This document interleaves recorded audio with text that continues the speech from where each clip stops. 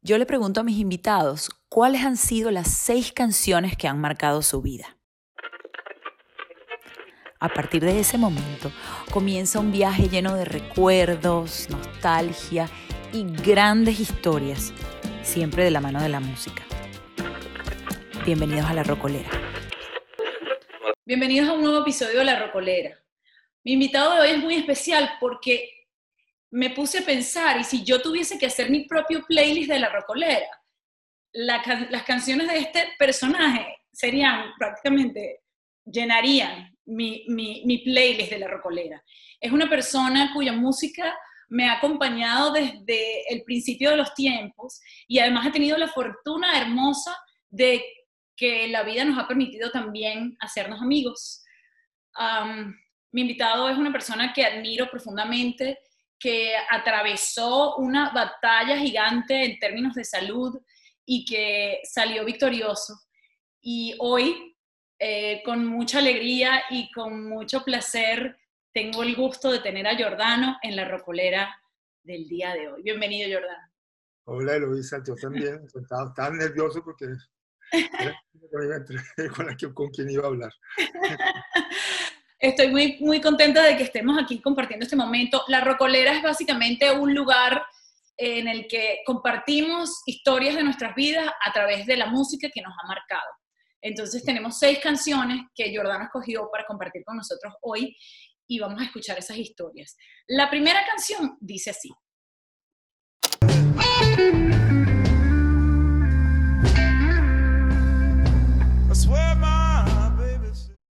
Ok, eso es Red House de Jimi Hendrix. Cuéntame. Bueno, es una historia un poco larga. Primero, el primer grupo en el que yo toqué, intentamos sacarla. Y sacamos otra, que es quizás mi canción favorita, una de mis baladas favoritas, que también es de Jimi Hendrix, que es Little Wing. Pero esta canción, yo fui en el año 70, la universidad estaba cerrada, no podía estar en la universidad todavía, porque habían cerrado la universidad, y fui a Londres. En Londres, y llegué, además, iba a estudiar inglés para estudiar en Inglaterra arquitectura. Pero para mí era así como además yo le había prometido a mi papá que yo iba a estudiar una carrera universitaria e iba a terminarla. Lo cumplí, ¿no? Pero bastante después. Y fui al Festival de White, al segundo Festival de White. Wow. Principalmente para ver a Jimi Hendrix. O sea, mi artista principal de ir a ver era Jimi Hendrix y Rocolera, que estaba también en ese momento, eran mis dos. Y después de 3 días, Jimi Hendrix tocaba la última noche. Eran todo el día, eran 3 días todo el día, y yo vi todo lo que pude, desde los Who, o sea, cualquier cantidad de música, ¿no? En tienda de campaña, en sleeping bag, o sea, todo completamente hippie, pues. Y la última noche empezó el día y yo me quise ir adelante, no me quedé del lado donde estamos acampados, del lado del stage, de la tarima que estamos acampados, los 2 amigos con los que estaba yo, sino que me quise meter hacia adelante porque quería ver en la posible primera fila. Me fui hasta donde más no pude, en la primera fila, pero tenía una pandilla delante de franceses, que como 15 tipos, y se portaron mal, me echaron a perder todo el día. Y entonces en un momento dado dije, yo me voy porque no voy a... Cuando llegue Jimi Hendrix, yo quiero estar tranquilo, que no quiero estar con ganas de entrarme a golpes con 15 tipos que tengo enfrente.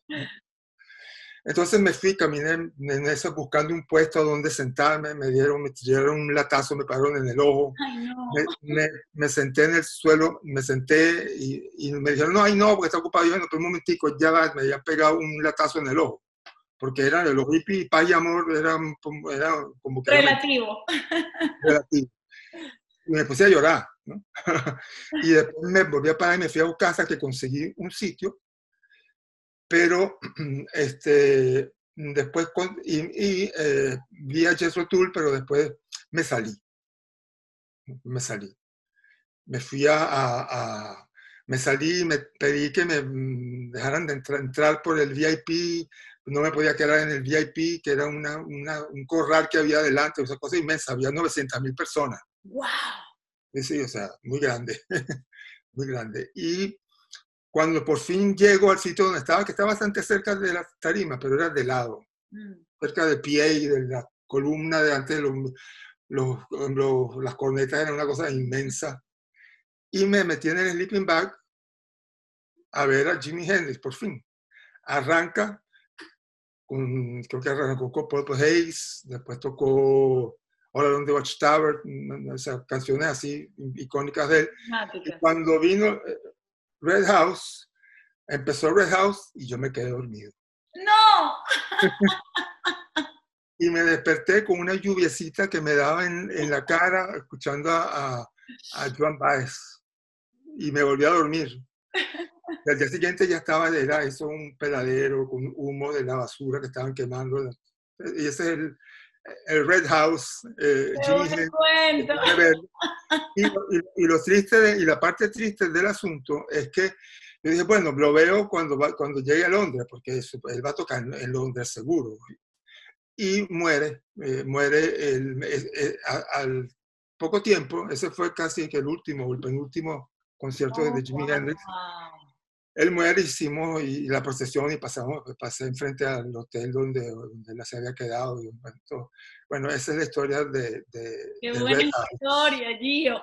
O sea, estoy asumiendo que obviamente tú y tu amor por la guitarra, Jimi Hendrix era uno de tus ídolos, ¿no? Era un ídolo, claro, un ídolo imposible de alcanzar, ¿no? O sea, yo nunca toqué guitarra, porque una de las primeras canciones que yo toqué en concierto, en el primer concierto, una de ellas, que creo que viene otra por ahí, que está también en ese, que es el otro cuento, fue Little Wing, y que yo la sigo tocando, y que yo después de mucho tiempo hice una versión y todo en español. Claro, claro. Creo que es mejor que la versión en español mía, es mejor que la de Sting.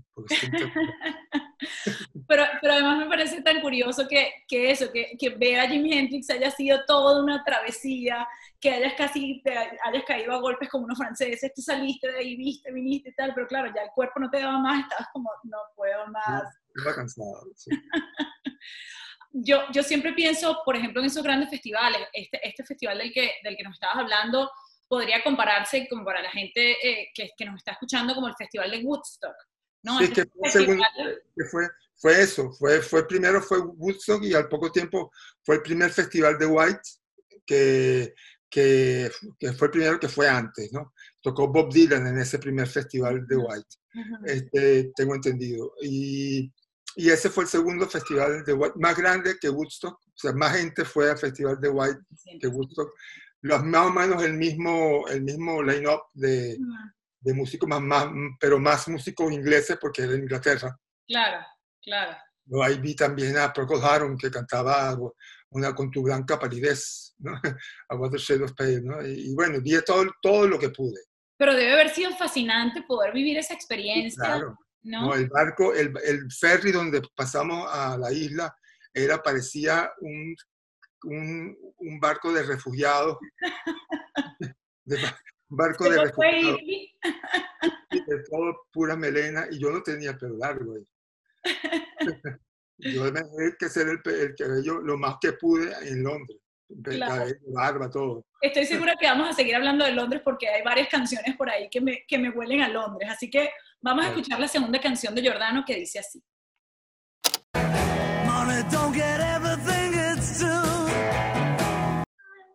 Esa canción se llama Money, también That's What I Want, y es de los Beatles. Amo esa canción. Esa canción no es de los Beatles, o sea, creo que la cantaban un grupo de soul que se llamaba Isley Brothers. Y los Beatles hicieron, como de otras canciones, versiones muy buenas, ¿no? Esta, Money, también en el mismo disco estaba Mr. Postman. Ese fue el primer disco que yo tuve de los Beatles. Oh. Y la primera vez que lo oí, esa es la primera canción que yo escuché de los Beatles. Y a mí lo interesante que pasó que yo yo me interesé por los Beatles, primero por una famosa foto que la tengo a colores guardada en mi archivo, que la vi en estos días a colores, que salía pequeñita en un periódico y yo digo, ¿y esto qué es?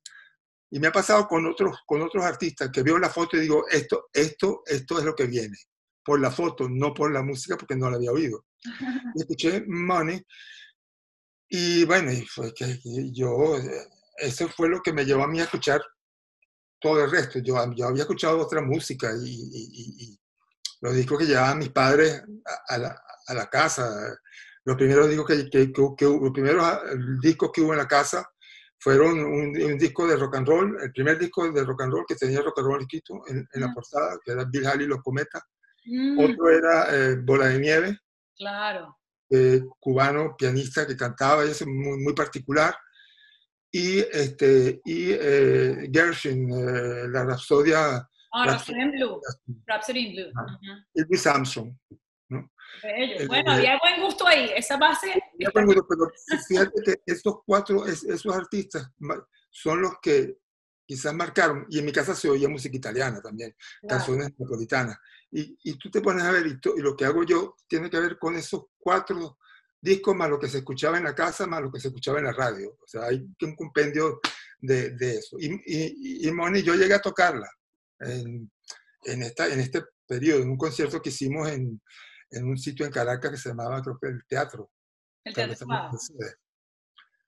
Creo que el enano estaba ahí. Ajá.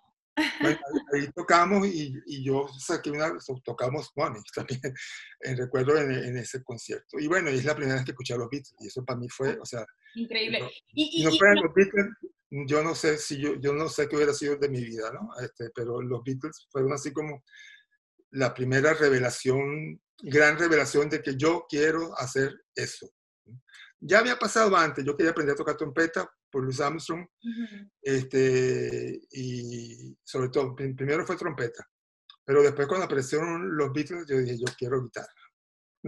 Guitarra, lo mío, yo quiero hacer canciones, yo quiero ser John Lennon, yo quiero ser el John Lennon del grupo, porque no creo que nunca voy a lograr aprender a tocar guitarra tanto, porque nunca estudié claro, formalmente, ¿no? Claro.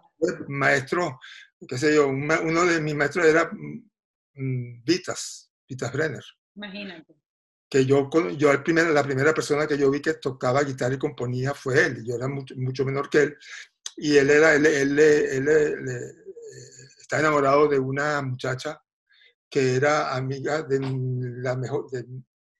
mi mejor amigo, la hermana de él. Okay. Entonces él me dice, conocía a un tipo que toca guitarra y compone y canta con el hermano. Entonces, una reunión con Jacob, el hermano. ¿Cómo llegaste? Claro. Sí. Yo, oye, mira, yo ya toca, yo quise aprender mi primera canción con 3 acordes, los 3 acordes que me sabía, hice una canción. Me parece muy lindo porque además ya este es el programa número 18, 19 de La Rocolera y me ha pasado, todos los músicos que he entrevistado, hay un hilo común que tiene que ver con esa música que escucharon cuando eran niños y la forma en la que ha influenciado de manera directa y muy profunda en la música que hacen hoy, 20, 30, 40, 50 años después. Sí, es así. Y la radio era también, bueno, nosotros, tú me entrevistaste, nosotros no, la última vez que tuvimos oportunidad, tú estabas embarazada, y en radio estábamos con George, sí, en un programa de radio, Recojan los vidrios se llamaba. Y la radio para mí era importante porque la radio estaba prendida y todo lo que salía por radio, la ranchera, bolero, rumba, todo lo que había, eso formaba parte. Y ese cuento que me estabas contando de los Beatles y tomar esa decisión y decir, esto es lo que yo quiero hacer, ¿cuántos años tenías más o menos?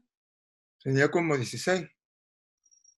O sea, fue temprano, es decir, ya en plena adolescencia. 14, no sé, tenía 14, 16 años, por ahí, o 14 más bien. Qué maravilla, qué belleza. Sí. Y claro, como me estabas diciendo, tu papá quería que hicieras una carrera en la universidad. Esa era la época en la que los papás pensaban que la mejor forma de triunfar era que tuvieras una carrera universitaria, ¿no? Sí, mi papá había estudiado, mi papá estudió casi 2 carreras. Primero Derecho, se salió, después se metió en Filosofía y Letras y se fue antes cuando tenía que entregar la tesis. Y él se arrepintió toda su vida de no haber terminado y no haber terminado, nada más tenía que entregar la tesis. Claro. Y no lo hizo porque era rebelde sin causa o con causa, no sé. Él era rebelde, pues era tipo complicado, mi papá. Claro. Y él decía, no quería que yo cometiera el mismo error. Entonces cuando yo me fui a Londres me dijo, pero cuando tú vuelves vas a estudiar, porque me quería que yo estudiara ingeniería, pero yo no dije, no tiene nada que ver. Entonces cuando vi la posibilidad de estudiar arquitectura, había un poco más de arte en el asunto. Claro. De hecho, la facultad de arquitectura era como una escuela de arte, ahí había de todo, actores, músicos, pintores, era muy eso, muy como una escuela de arte. Qué maravilla. Su tercera canción dice así.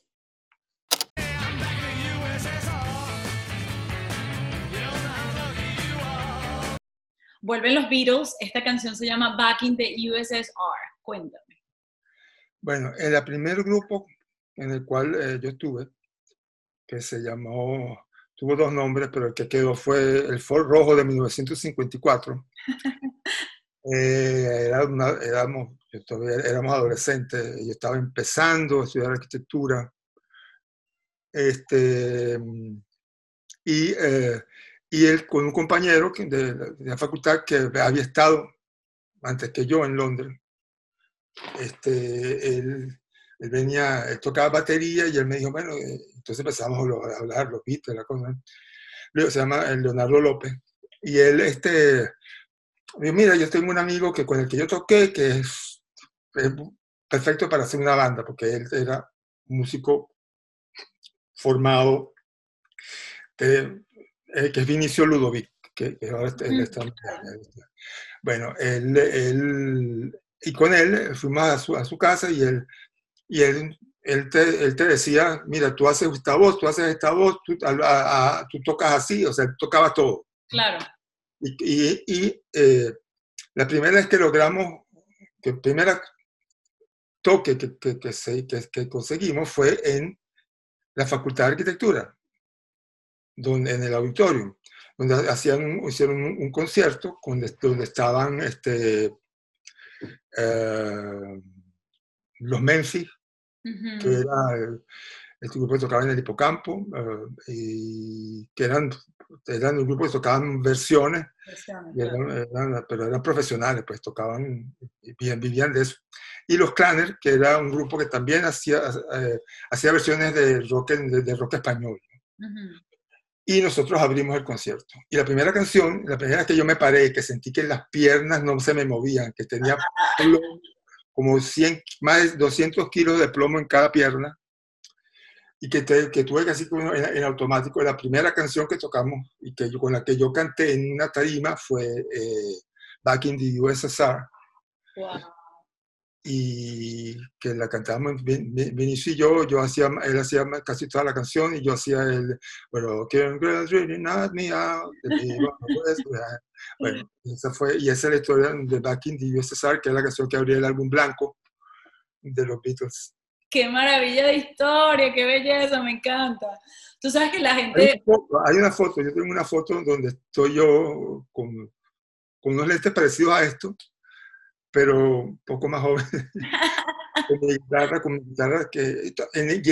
y en ese video, yo sé que en esa foto que estoy cantando, porque es la otra canción que tocamos en ese concierto, que fue Little Wing de Jimi Hendrix. Yo tocaba guitarra en toda la canción, sino nada más al final para que Vinicio hiciera el solo. Claro. Entonces, los acordes de la canción. Entonces, en el video se ve que estoy cantando con la guitarra de lado, aguantada en la mano, una Les Paul Junior, color cherry, color, y hay una foto que yo le he posteado donde está ese instante. Una vez la subí a Instagram también. ¡Qué maravilla! La voy a buscar. Eso es absolutamente histórico. Me encanta esa historia. Qué esa fue la primera vez que yo me subí a una tarima y te digo, yo no sé cómo canté, como que en automático. Además, resulta que le quitaron... y además hubo un incidente. venía el solo, esa era una de las partes culminantes de la... Tocábamos A Day in the Life también, la canción de los Beatles. Y una canción mía, por primera vez, una canción mía, que era estar en inglés, porque yo en esa época quería, Claro. tenía que tocar en inglés. Y cuando venía el solo final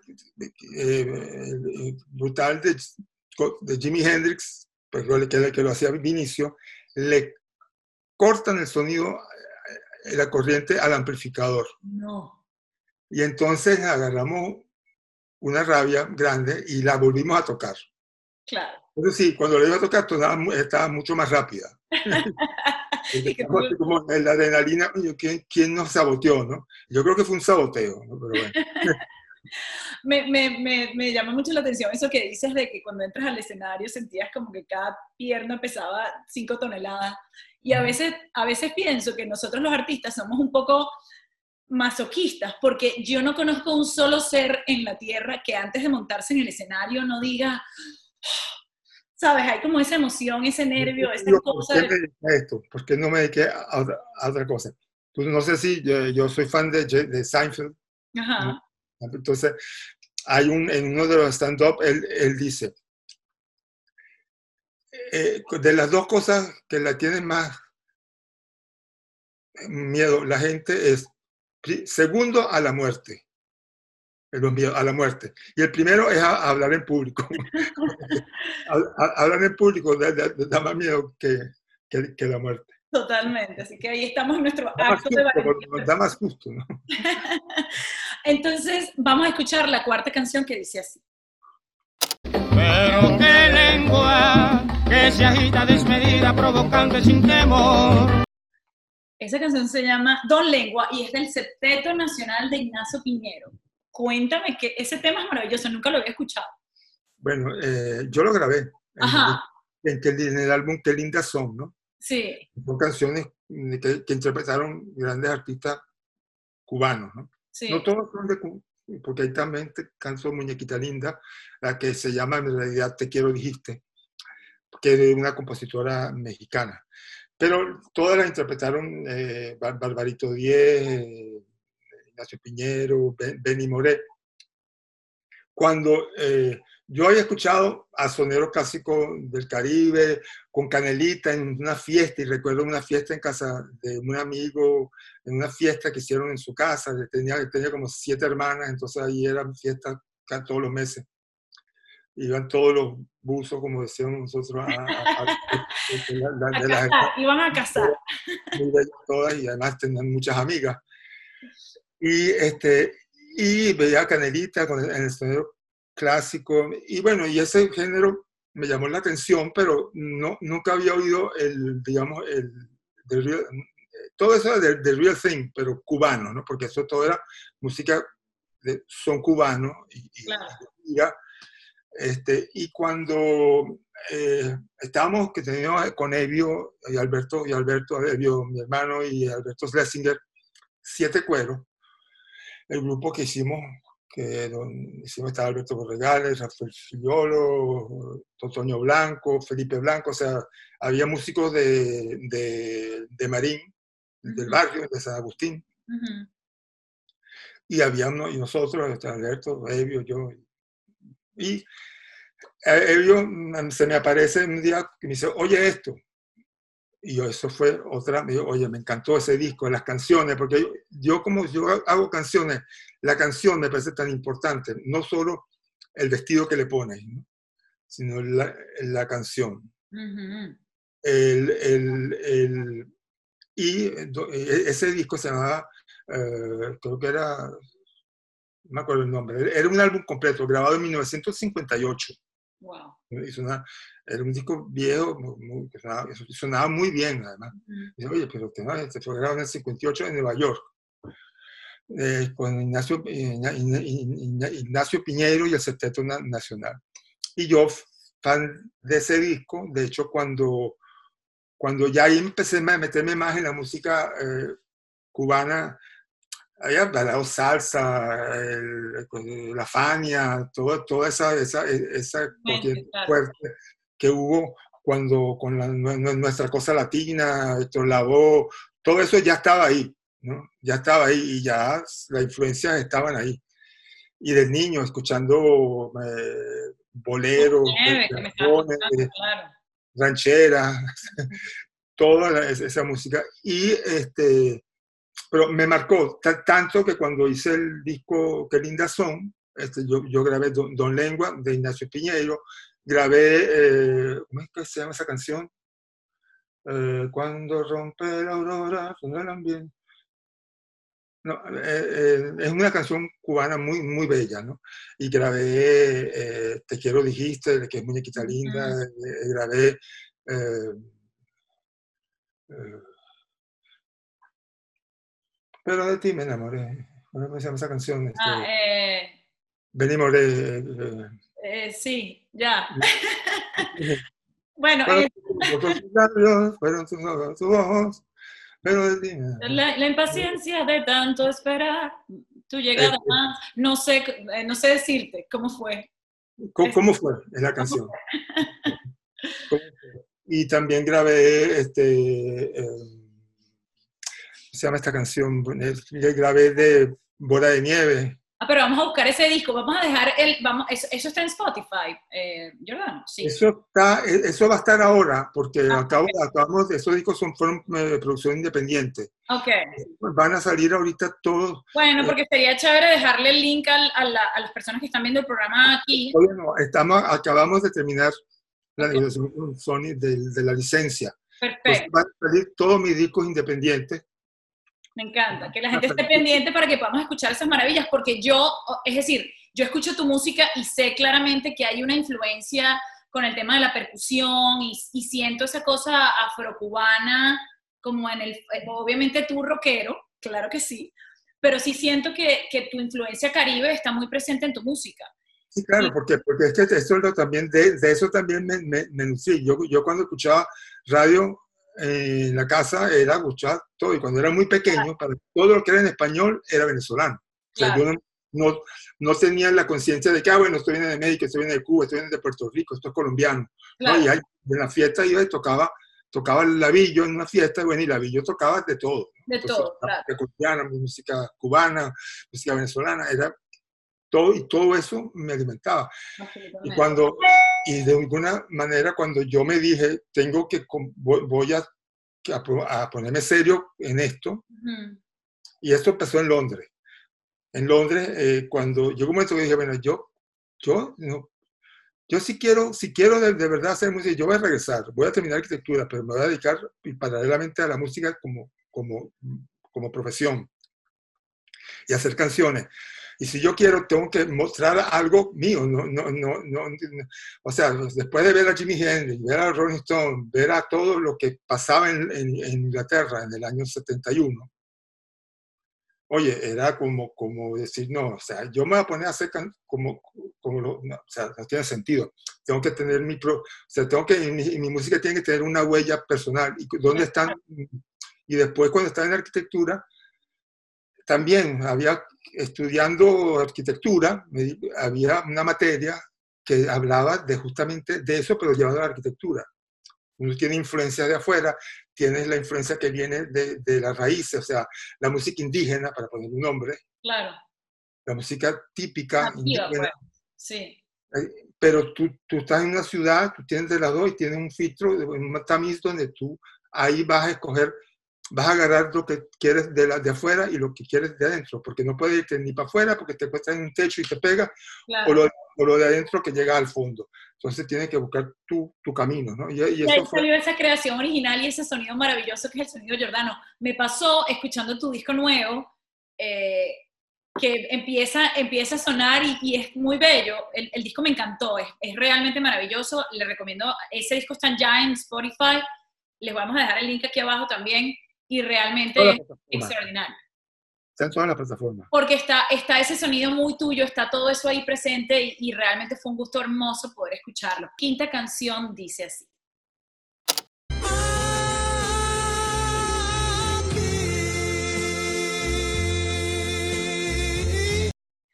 Aquí de Fausto Leal, que ahí está la influencia italiana. Es un blues italiano. Es un blues, creo que hay una versión en inglés de esa canción. No sé si es primero la de inglés o la primera la italiana, pero yo la conocí por la italiana. Ujú. Y con esa canción, recuerdo mucho, aparte que me gustaba mucho, ¿no? Porque era, era como un blues en italiano, desgarrador. Aquí sorriderò una te. Y cantaba con voz carrasposa, como me Sí. gustan esos cantantes que cantan así como Rod Stewart, que tienen la voz, o los grandes, qué sé yo, Otis Redding, Percy Sledge, o sea, toda la música, el soul, a mí eso también me mata, el soul, ¿no? El soul, el rhythm and blues, eso también era, o sea, todo, me daba metiendo para otro lado, ¿ves? Como yo me voy para otro lado. Como Stand By Me o Don't Play That Song, que es otra canción Sí, que yo he maravilloso. versionado, que dice no la toquen más, que Aretha Franklin, todo eso. Pero era una fiesta navideña en la Facultad de Arquitectura y había una muchacha que me gustaba y tocan bailando, pegado. Esa canción yo me la declaré, o sea, a la antigua me la declaré y ella me dijo que sí. Y esa fue mi novia por mucho tiempo. No fue mi novia, pero fuimos novios 6 años y fue, bueno, fue mi novia, digamos, de años muy mozo. Claro, la Y, universidad. y largo, y aquí es la canción, digamos, con la que me recuerda a esa fiesta en el colegio, en la facultad. Se agarraba la planta baja y eso era una rumba buenísima. Esas fiestas de la universidad sin duda tiene uno muchas memorias y muchos grandes recuerdos.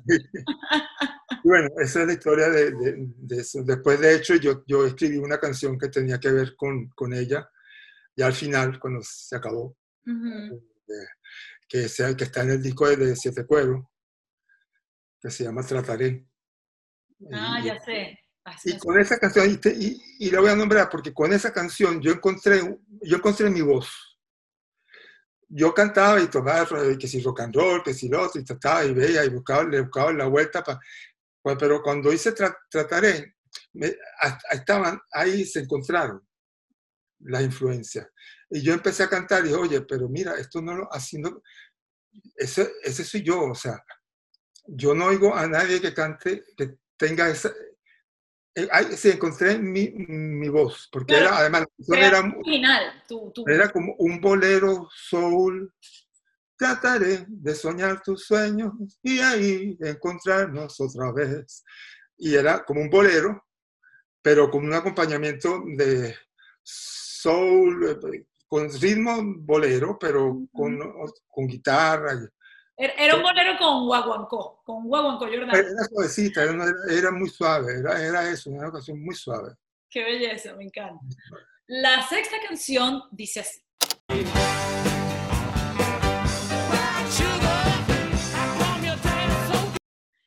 The Rolling Stones con Eric Clapton, Brown Sugar. Cuenta. Esa es la versión con Eric Clapton, esa es muy, pero la versión original, que es la propia, que es con Mick Taylor, que fue el segundo guitarrista de los Rolling Stones. Yo los vi en Londres. Wow. Cuando estaba sacando ese disco. En aquella época, claro. Fue una experiencia, fue el año 71. Y yo recuerdo que una cola un mes antes para comprar las entradas. O sea, no es que ahí no había nada. Ahora era pagar la cola, una cola que no terminaba nunca, que estuve 8 horas en la cola comprando las entradas. Y el toque era un mes después. Wow. Y después al mes siguiente eran 2 funciones el mismo día. Una era a las 6 y otra a las 8. Y yo conseguí entrar para las 6. Entonces, pero la cola era toda la acera y estuve también otras 8 horas, casi 8 horas esperando. Había gente que se había ido desde la noche anterior, que tenía el sleeping bag en la cola para entrar. De hecho, yo tengo un libro donde está la cola de ese concierto. Alemán, una cuestión alemana, un libraco de fotos así grandes sobre los Rolling Stones, y hay fotos de esa cola. Wow. Pero fue un desastre. ¿Por qué? Porque era en un sitio que se llamaba The Roundhouse, que era la antigua donde llegaban todos los trenes en Londres. Entonces era redondo y llegaban los trenes de todos lados. Y estaba mucha gente. Nosotros entramos bien, nos sentamos en el piso, porque todo era sentarse en el piso. También había Faces con Rod Stewart en ese mismo sitio. Okay.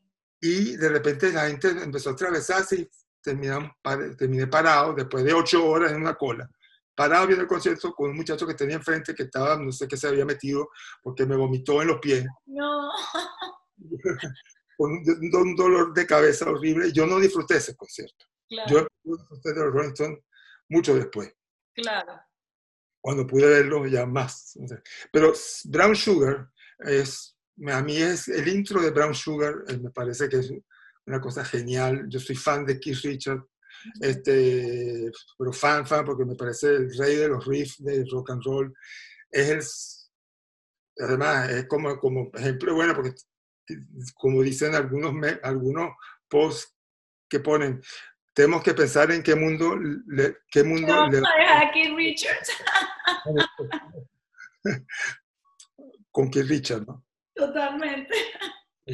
Un comediante muy bueno que tenía un late show que se llamaba Craig Ferguson, escocés, que tenía en CBS, se fue ya hace unos años, pero que decía que al final, cuando se acabe el mundo, lo van a quedar las cucarachas, las Kardashian y Richard. Absolutamente inmortal ese personaje y maravilloso.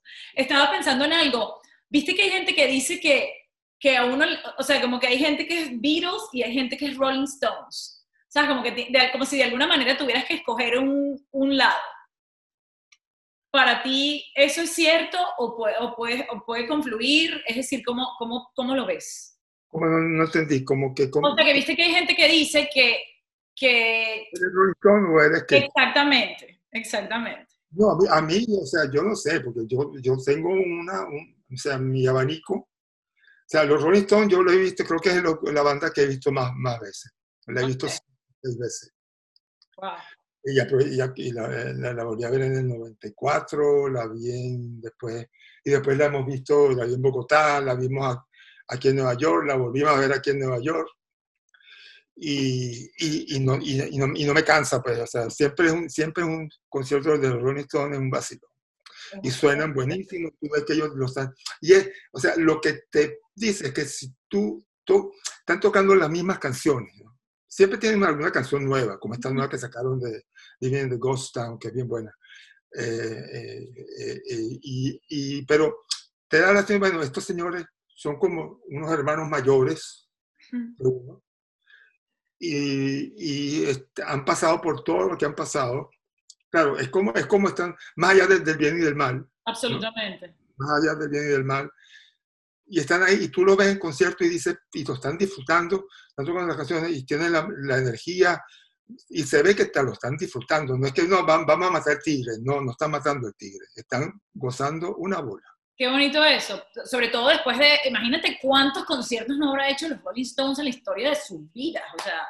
Es más divertido, porque en una época eran como aquí hay una frase que es self-conscious. Claro, se tomaban a ellos mismos demasiado en serio. Una actitud y una cara y una cuestión, pero ahora no. Ahora se le ve como, bueno, tenemos la suerte de seguir vivos y tocando y llenando estadios. Claro, como que cada concierto es un disfrute, porque es la posibilidad de estar una vez más allí frente a la audiencia y decir, la gente quiere escuchar mi música. Un marketing buenísimo. Son increíbles, sí. Además, uno se fija en toda la ropa que se ponen, sí. los afiches que ponen que sacan de cada concierto, evidentemente. Una maquinaria. Sí, gigante. Y Jagger, que es un genio, porque él es el cerebro. Es el cerebro que Keith Richards, yo me he leído todo lo que se pueda leer de Rolling Stone, que tiene que jalarlo porque si no se pone muy business y él lo jala para... Claro, eso como que mantienen el balance allí, me parece. Sacó el libro, Life. No lo he visto, no lo he leído. Muy bueno, muy chévere. O sea, tú ves las historias, tú dices, cómo sobrevivieron a eso. Qué historia. Es muy bueno el libro, es una autobiografía. Okay. Es un documental que se llamaba, ¿cómo es que se llama? Under the Influence, bajo la influencia. Okay. Muy bueno, si puedes buscar, está en Netflix. Lo voy a buscar, lo voy a buscar. Es muy simpático. Interesante. Bueno, y yo le robo ideas a Keith Richards. Hay que inspirarse en los maestros, eso es absolutamente. Justamente me toca a mí entonces ahora ponerte una canción. Me costó mucho porque tenía muchas ideas, pero al final decidí poner la que va a sonar ahora porque quería contar esta historia. Dice así. Después de todo, el delirio y la locura, yo no tengo el alma pura. Esta canción se llama Después de todo y es el sencillo promocional del nuevo disco de Yordano. Y para contar esta historia quiero llamar a Yuri. Yuri, la esposa de Yordano que debe estar por ahí. ¿Dónde estás? Ven.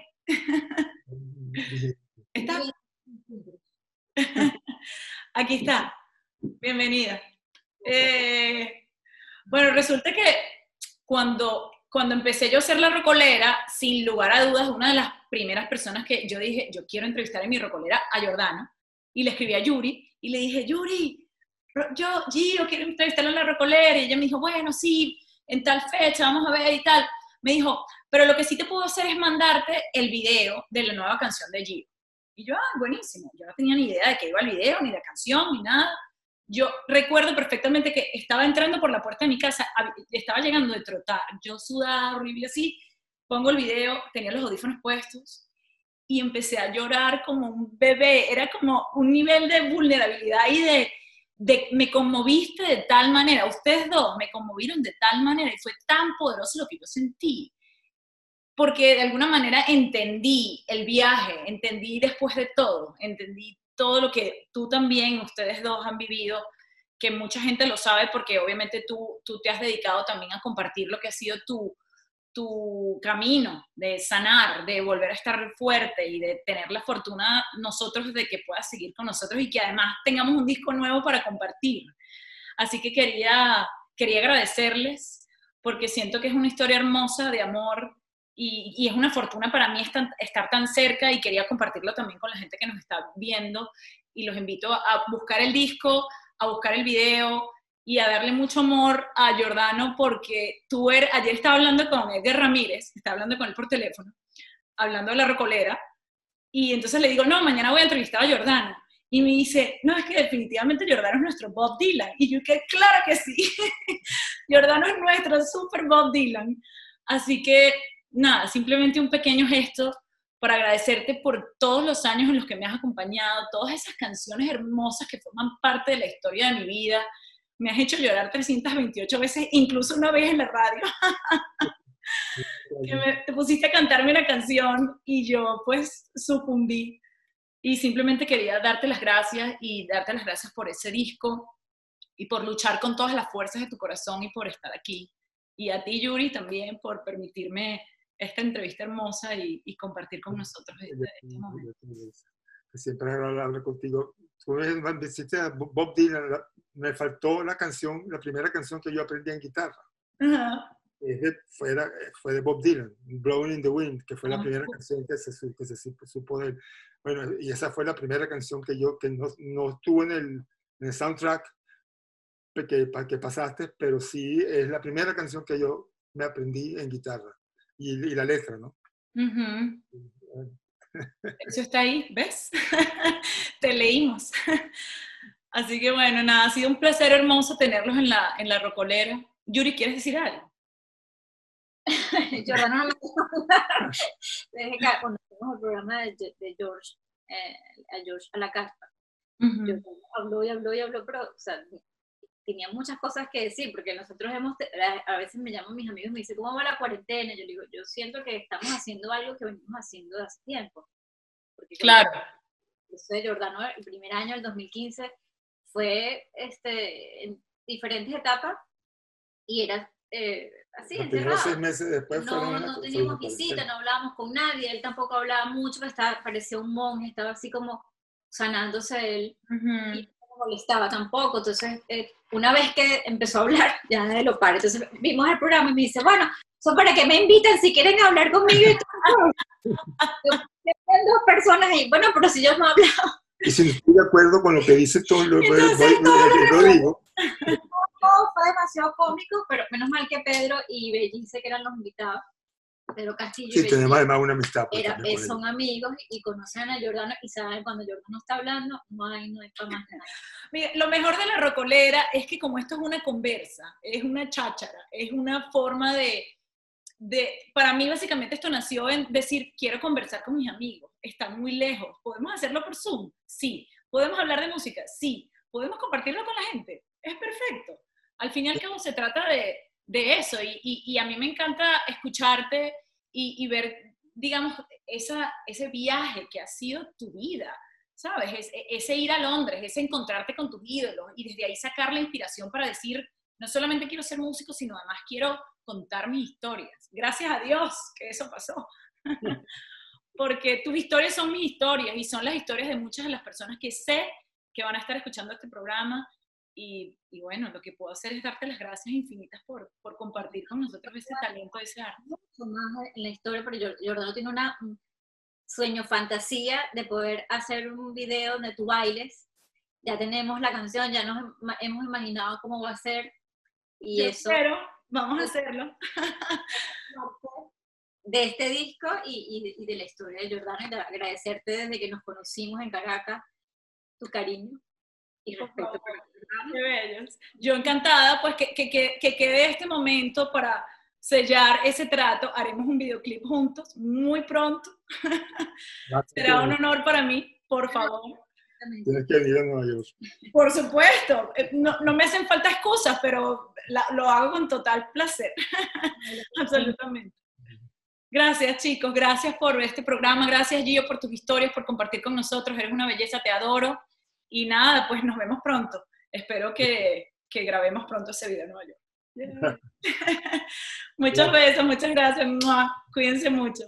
Si quieren escuchar la música que compartió mi invitado, pueden pasar por mi perfil de Spotify, Eloísa Maturín. También pueden ver la versión en video de este programa a través de mi canal de YouTube, Eloísa Maturín. Este programa es posible gracias a la producción de Claudio Fernández, la edición de Israel Delgado, el logo original que es de Florencia Alvarado, en el diseño gráfico está Alejandra Quiroga y la canción original de La Rocolera que es de Mauricio Arcas, también conocido como Mauri Mix.